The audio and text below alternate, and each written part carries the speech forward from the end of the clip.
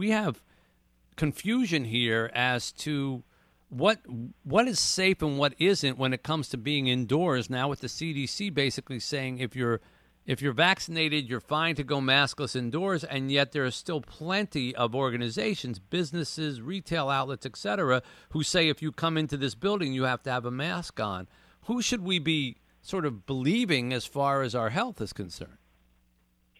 Yeah, Mitch, it's been a challenge for a lot of folks who were a bit surprised by the CDC announcement because there are some continuing concerns. One is, of course, the vaccine's very good, but not 100% protective. And also, how do you actually tell who's been vaccinated and who hasn't? So I think that's led to a fair amount of confusion among many places. Right, but we're never going to be able to know that, are we? I mean, isn't this a permanent problem? Yeah, I mean, so some people have been advocating for vaccine passports, which is not a trivial thing, because that's a significant system that needs to be put in place and has to be accurate. And of course, people are questioning privacy concerns, et cetera. So if you're going to have a situation where you have different guidelines for vaccinated versus non-vaccinated, one of the first things you have to figure out is how are we going to distinguish between the two? Well, why did the CDC, knowing that this was going to be an issue, knowing that we don't have vaccine passports and are not likely to get vaccine passports, nonetheless say it's fine, you can all go inside if you're vaccinated and don't worry about it outside either? I mean, are they that naive that they weren't thinking about the fact that non-vaccinated people are not necessarily going to honor the honor system and not go into places? Yeah, it's a good question, especially with, there have been reports of people faking vaccination cards. So you can go online and people are trying to sell fake vaccination cards. So that's a concern. The thought is that maybe having more incentives to be vaccinated, like saying, okay, if you're vaccinated, you can do these things. You don't have to wear masks, et cetera. But again, the question is, will that really more people to get vaccinated? Well, what about the flip side of it? And this is what I guess I would have optimistically liked to have thought, that the CDC basically said, yeah, you might end up in a store with someone who's not vaccinated, who didn't, follow the honor system, and you might come in contact with them and they might breathe on you. But these vaccines are 95 to 75% effective at stopping you from getting it, period. And if you slip in through the 5% or slip in through the 25%, you're still not going to get much more than a light flu. In many cases, it seems that many of the people who are getting infected, like the 8 players of the New York Yankees or members of the Yankees staff, after the vaccine are not having any symptoms.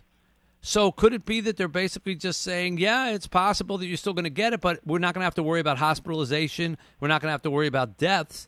And so at some point, it's sort of like saying, well, you're going out during flu season. You might end up getting the flu, but don't worry about it.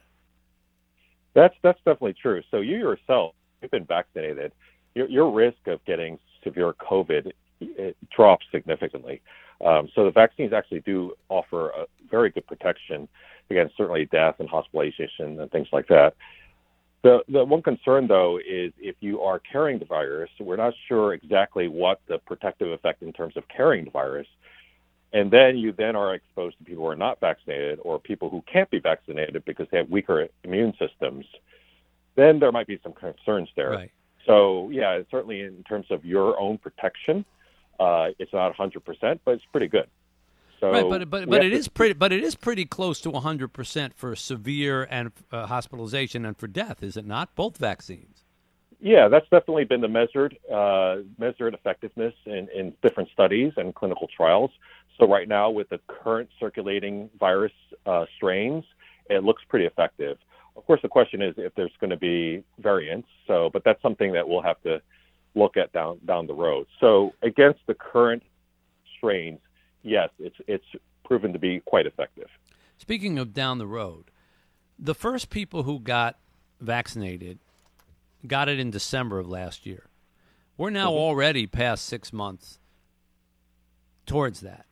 How is the science work to determine when people, if people, are going to need to get another shot? What do they have to do new studies? How many people have to be in those studies? What are they looking for, et cetera?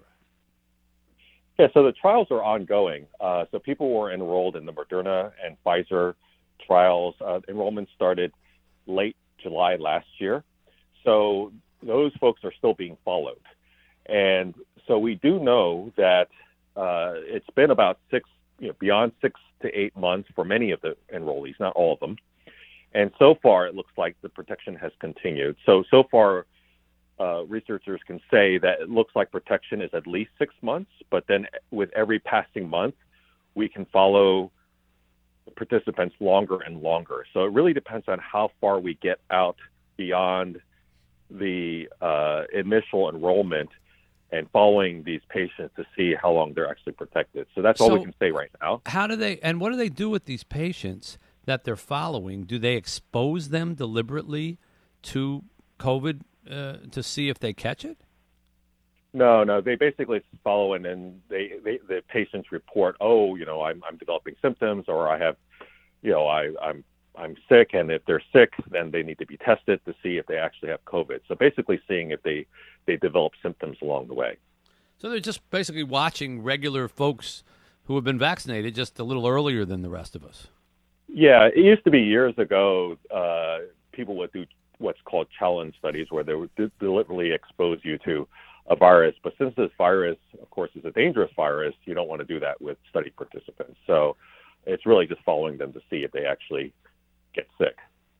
Meanwhile, finally, what's your understanding of the global situation here? I mean, we're so myopic in the United States. We think, oh, yeah, we are okay. We have our masks off and everything. The thing's just about over with. But on an international scale, it's not even fully ramped up yet in many countries. And so many countries don't even have the vaccine, aren't getting the vaccine anytime soon. Other countries like India are in the throes of a full-bore pandemic. What's the status of the rest of the world?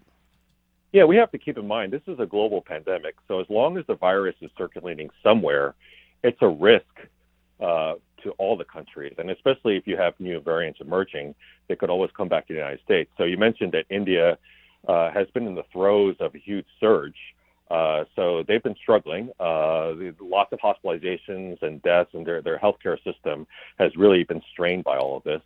Then you have other countries where, like Brazil, where you've had the spread of the virus. And then in addition to that, other countries where they haven't had as significant spread. They've actually done a good job in terms of preventing the spread of the virus. But at the same time, then you have a number of people who are potentially susceptible to the virus. So different countries have different situations, and it's really important to be able to get as many people throughout the world vaccinated to really try to squash this pandemic.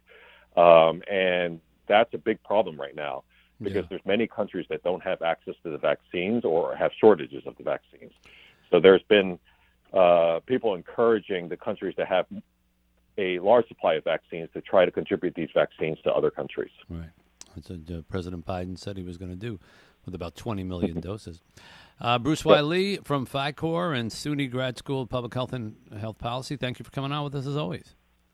Thanks, Mitch.